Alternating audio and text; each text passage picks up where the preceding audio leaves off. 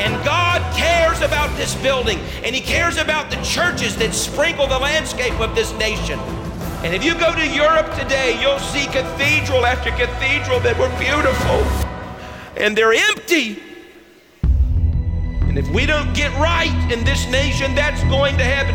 Look around you at the sloth.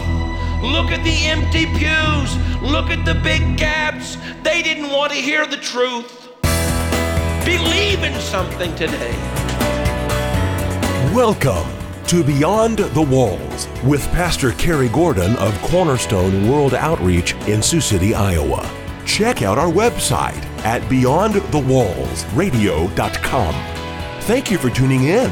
Enjoy the sermon.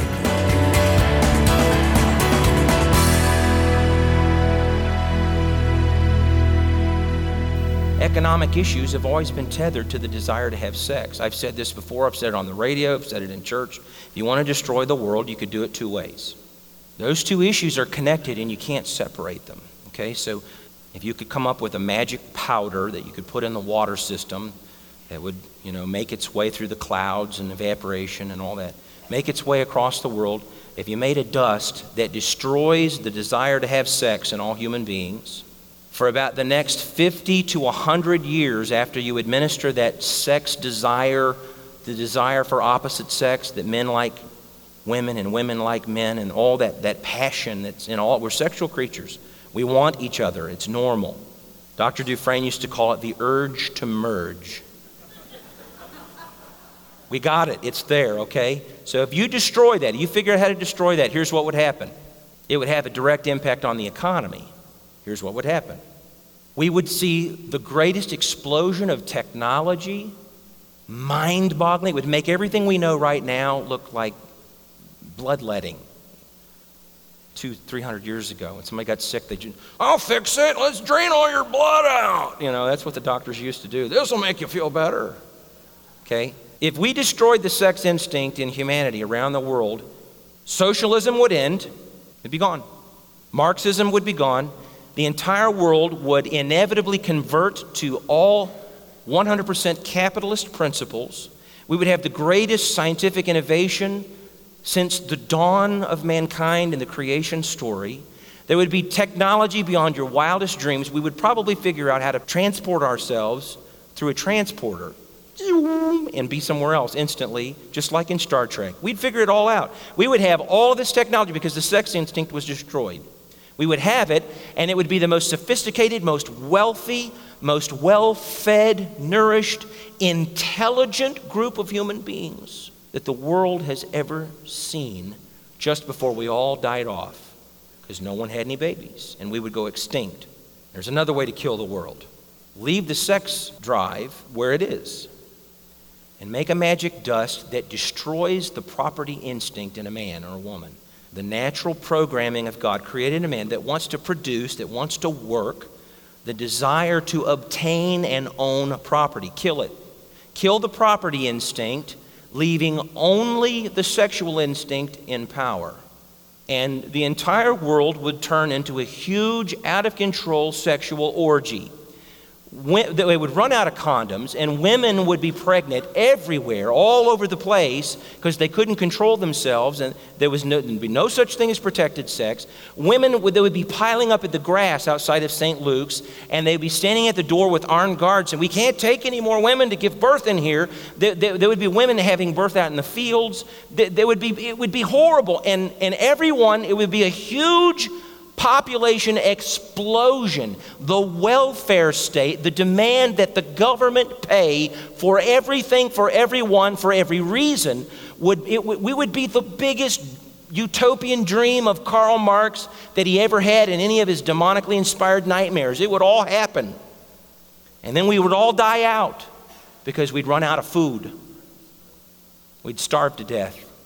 Too many people, not enough corn. Not enough beans. Who wants to go out and hoe a garden when you can have sex? And so God gives us these two powerful instincts. These are extraordinarily powerful, folks. And if they're kept in balance, they keep the world turning, literally. So Father God looks at Adam and says, that tree, you're not old enough to understand this yet, but I'm giving you a wife. You're going to have to learn it. See that tree in the middle, the really pretty one? Don't eat that. That's not yours. See, God had to teach that the instinct to obtain property had limits. Thou shalt not steal. Why? Well, because Eve's going to have 10 gazillion children over many, many thousands of years, and they have a property instinct too. And there has to be an economically just way for each person, listen carefully, to honestly and justly earn the right to obtain the property that they were designed to want. This is the foundation of biblical economic theory. And so the question from the very beginning, and I'm bringing us back now to where we left off. The question, don't think generosity anymore. Generosity is the pathway that gets you to dominion. I want you to understand dominion. God wants you, if you're a twice born, to get back to his original intention when he commanded two things: have babies and have dominion.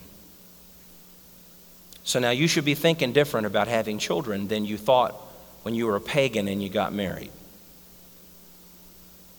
Now your priority, your emphasis, your mature view of the universe, every time you're so fortunate and blessed to have a child born into your house, as a husband and wife, your wife gets pregnant and she gives birth. We're about to have our 5th baby. I'm real excited about this. I'm going to have 3 beautiful daughters. God's blessed me with that, and 2 very handsome, delightful young men. My wife knows that if it were up to me, we'd have 12. But she has to go through this process, so we're in negotiations.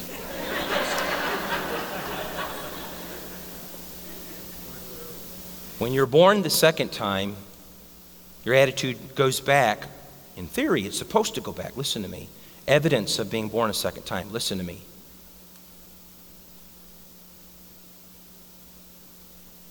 Your priority of your heart when you have a child, when it's born in the hospital,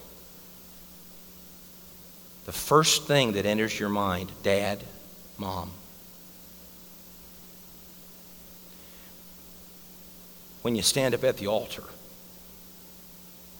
with that baby and you raise it up to heaven and you dedicate the child to God. A twice born thinks different. You look at the baby the day that they're born and you're appealing to God. Father God, show me how to lead them to you. Show me how to get them born again. This isn't enough. They're born once. This only guarantees hell. They have to be born a second time or they're going to go to hell. Listen carefully. When you're twice born, you don't think the same anymore. The question was in the Garden of Eden. It was a partnership. It was God establishing his kingdom before sin. And he said, I'm going to give you these instincts. Have sex, replenish the earth. I want children born in righteousness, filling the earth. Righteous children filling the earth. And he gave it to them.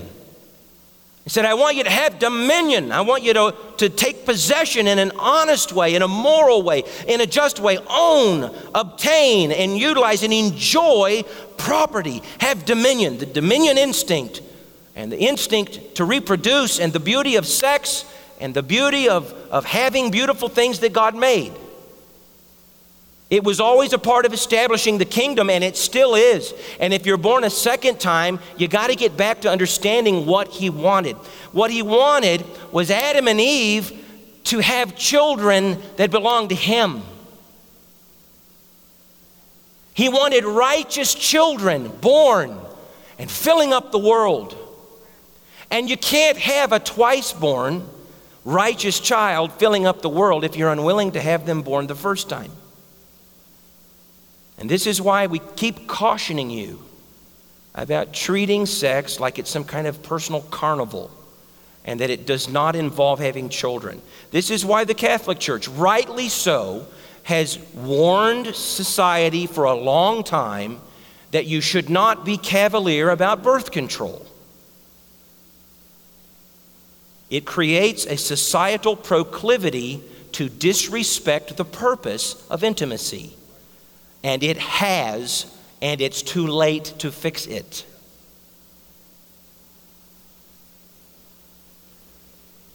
Having children is what God wants us to do as married couples. He wants us to fill up the earth with righteous children. And here's the catch. They have to be born once, but your priority should always be getting them born a second time. So your sexual instinct has to be given back to God. If you're a twice born, going to heaven believer, you look at sex as something far greater and more noble and more beautiful. You have an epic understanding of what God is trying to accomplish here. And that is essentially, He wants righteous children all around the world. And the fact that you're willing to have natural children is the start, but your priority should be the end game. What good would it be, listen to me, to have 8 children and they all go to hell? So you got to get your mind to think right. Now let's talk about the property instinct, because what God wanted from Adam was a partnership. He wanted Adam to say, I'm going to have dominion and establish your dominion. I'm going to establish your kingdom. Show me how to do it. Show me how to do it. There's going to be more people, God, Adam might have said. There's going to be more people. We're having our first children, and they're twins. The first kids born were twins. First human beings to get pregnant gave birth to twins. I think the fact that our proclivity today is only to have one child is a part of the fall. I think that had man not sinned, it would be far more commonplace for women to give birth to twins every time they got pregnant. I know the women are going, but realize it was without the suffering and without the pain. Okay? Pregnancy was, you're thinking after the curse. I'm talking before. Pregnancy was wonderful. I don't know how that worked. There you go. I don't know, but apparently it didn't hurt, and it scares me to think about how that would work. I don't know. But he wanted, Adam was designed and programmed before sin to want to establish God's kingdom. Now what happens? Sin comes. 2 things get affected by sin. 2 areas where men don't like restraint, people. Even the church doesn't like it. The church is preaching against the 10 Commandments all over the country right now. Why? 2 things. Thou shalt not steal. Don't covet. Don't be greedy. Don't be selfish. You got to have restraint on the instinct that God gave you. Why? Well, you're born once. So we got all these people that are once borners claiming that they're twice borners, but they're just as envious, just as greedy, just as selfish, just as narcissistic as any pagan I've ever seen. But they'll go to church and say, well, but my preacher told me that because I prayed some prayer when I was 12 that I'm good. You're not good. I can't be any more blunt. You're not good. And I can just look at the fruit. Jesus said, judge you by the fruit. I see the same thing on you that I see on a pagan. You can't be a twice born. Because in order to get through the birth canal, there's discomfort. And when you become a twice born Christian, you go through some stuff. Having to relearn how to act, how to think, how to behave. You start seeing things different, and your flesh does not like being crucified. So if you've never crucified your flesh, probably haven't even been born the second time. I hope you heard the weight of what I just said, because we've sold people a bill of goods about what it means to be born again and how you get there. It is a work of grace. The Bible says of grace, a man and a woman who are married inherit the grace of life. That means they have the power of procreation to have a baby, to get pregnant. And then the apostle said, behold, I speak of a mystery. Concerning marriage, I speak of Christ and the church. You're listening to Beyond the Walls with Pastor Kerry Gordon of Cornerstone World Outreach in Sioux City, Iowa. Don't miss the conclusion of this sermon after these messages.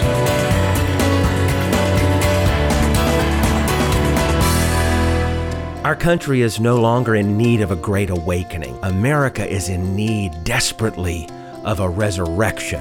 Now, there's a difference between a resurrection and a great awakening. In far too many American churches, the Great Commission has been reduced. The emphasis is on really getting people ready to die. But the church is not here to get people prepared to die so much as we're here to equip people in how to truly live. I've written a new book that talks about this. It's called A Storm, a Message, a Bottle. You can get a copy of the book at BeyondTheWallsRadio.com. God bless you.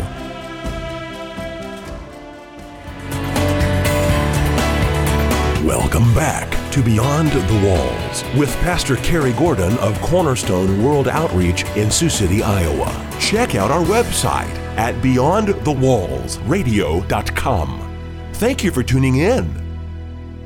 When Adam sinned, his sexual desire was instantly perverted away from the proper priorities and view of what sex was supposed to accomplish for God. It was no longer for God, folks. Sex was for him. Sex was for Eve. Sex was for Adam.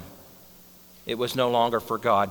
And when sin came, the dominion instinct, the desire to decide whether or not to touch that tree, what did they do? Well, they went and did what they were told not to do. They would not honor or respect the principle of thou shalt not steal.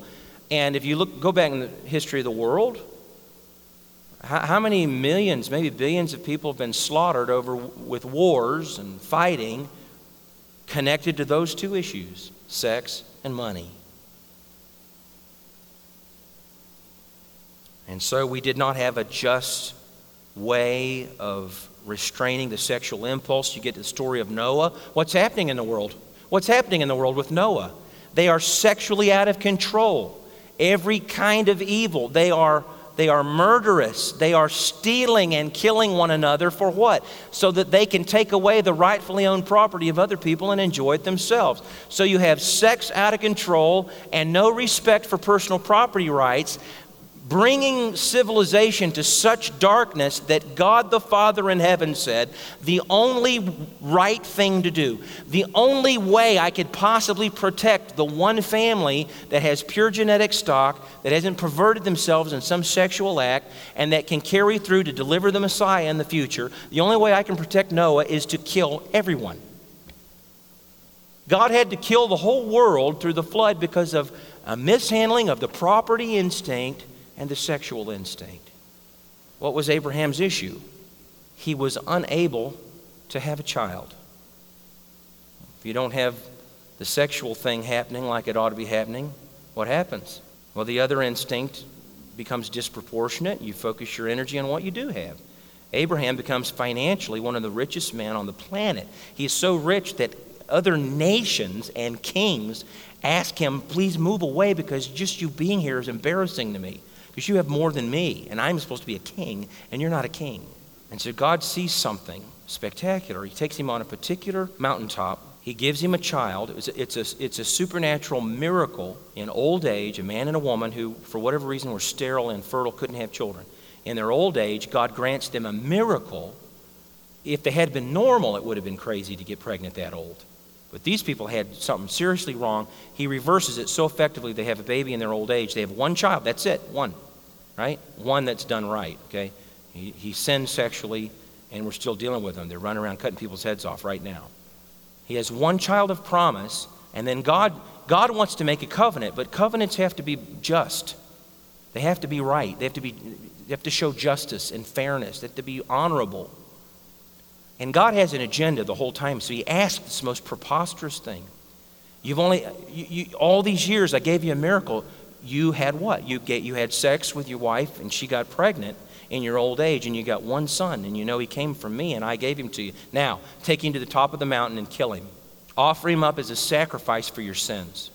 And Abraham responds, very different than most humans. And I want you to hear me. I'm going to take John 3:16. I'm going to take my liberty for a minute because I want you to understand how God functions with covenant. For Abraham so loved his God that he gave his only begotten Son. And so Abraham, demonstrating the principle of John 3:16 upside down, takes his only begotten Son and is ready to kill him. And God never wanted him to be killed. He just wanted to see if Abraham had the kind of love he had always wanted to see come from Adam. A love that said, I want to give you children, and I want to have your dominion over the world. Adam wouldn't do that. And suddenly, God sees demonstrated in the attitude and the heart and the motives of Abraham the very two issues he could not get out of Adam in the Garden of Eden. And Abraham takes his sexual miracle, says, I'll give you that. We look at how Abraham handled his money. Out of the volition of his heart, he tithed with no law saying that he had to. He said, I want to establish your dominion, and he's not really my son, he's yours. So God stops Abraham. And then he said, now I have grounds to make a covenant. And at that moment, he wrote John 3:16 in the spirit world, for God so loved the world that he gave his only begotten Son, that whosoever should believe should not perish but have everlasting life. So covenant, God has to see the elements on our side and then he can match it. So now I want you to move about 1,000 years into the future. Same mountain. It's recorded in the book of 2 Chronicles. Same mountain. There's a king named David. Same mountain. Now, the place where Abraham raised up his knife to kill and had this covenant made. And God responds and says, you're not giving me your son. I just wanted grounds that I could give you my son. David has an epiphany. It's the dominion epiphany. Listen to me carefully. It's talked about in Chronicles and in Samuel. David is sitting in his palace, a place of permanence. It's not meant to be portable. And it dawns on him one day that he sinned, and Nathan was with him, the prophet. In the book of Samuel, I think it's 2 Samuel, I think it's chapter 9, he looks at Nathan and he says, this isn't right.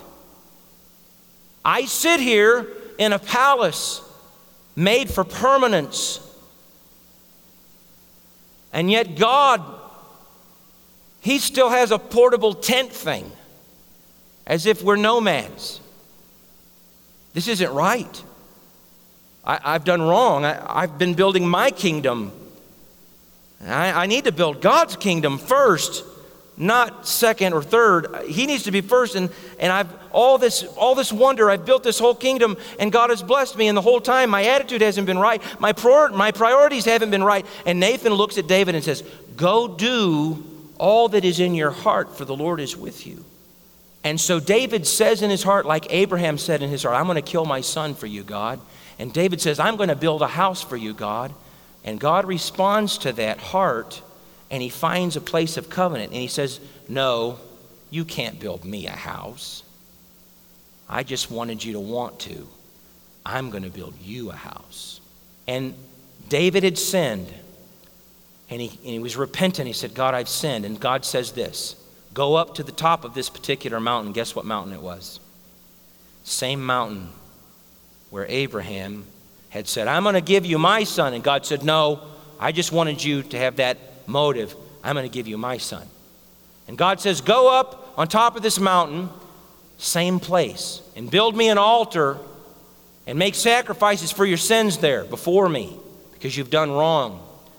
And David looks and he says, God has spoken to me. I'm the king, and God has told me to come here and to build an altar in this spot, this 8-acre threshing floor that you've probably had for generations. And I'm sorry, but I need all this. I have to build an altar and repent. And the property owner looks at David and says, "It's all yours. Take everything. You can have it all to worship God." And David looks at him, listen to me, because dominion, he was getting back to dominion now. Sexually, David had screwed up. Financially, David had screwed up. His priorities were wrong, and he had messed around with Bathsheba. Both of those issues emerge again. This is a wonder. And David says, I'm going to buy it from you.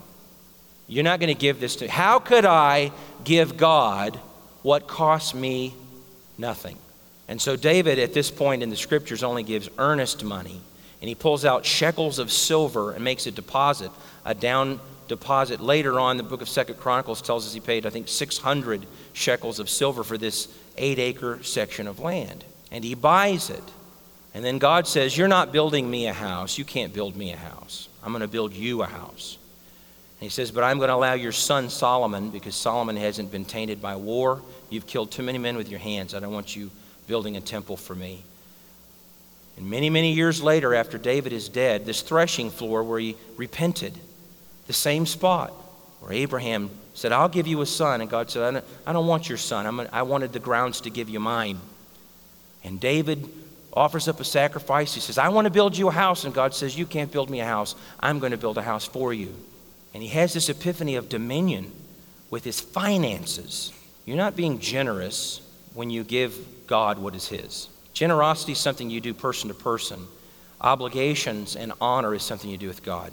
Dominion is ingrained in your view as a Christian. You're not looking just to buy your own house, buy your own car, buy your own clothes, do all your own things now. Now you want to establish God's kingdom. That's your heart, that's your priority. And Jesus said, seek ye first the kingdom of God, and then all those other things will be added to you. Here's why. Because you're doing the same thing Abraham did. I want to give you my son. God says, I'm glad you have that attitude. Now I can give you mine. I don't want your son. I want to give you mine. David says, I want to build you a house. God says, I'm glad you have the attitude. Now I'm going to build your house. And we come to the Lord Jesus. We say, I'm seeking your kingdom first. I want your kingdom first. And you know what Jesus says? I'm glad that you want to do that, because I'm going to establish you. And all these other things will be added to you. This is dominion. This is the dominion instinct being restored to what it's supposed to be. And so be generous with one another, but make sure, number one, that you're honoring the marriage institution. First of all, by having a right and holy attitude about your obligation to replenish the earth by having children. But then also remember, it's not just you're for and no more. That those children have to be born a second time. And God wants to establish this institution where other people's children can come and be born a second time. Can you say amen?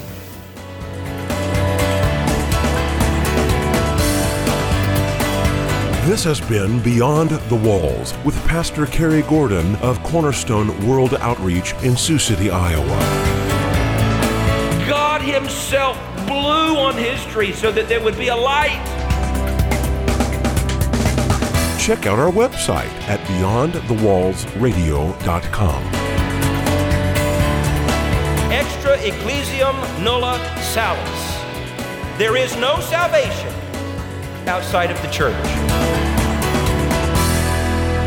Thank you for tuning in.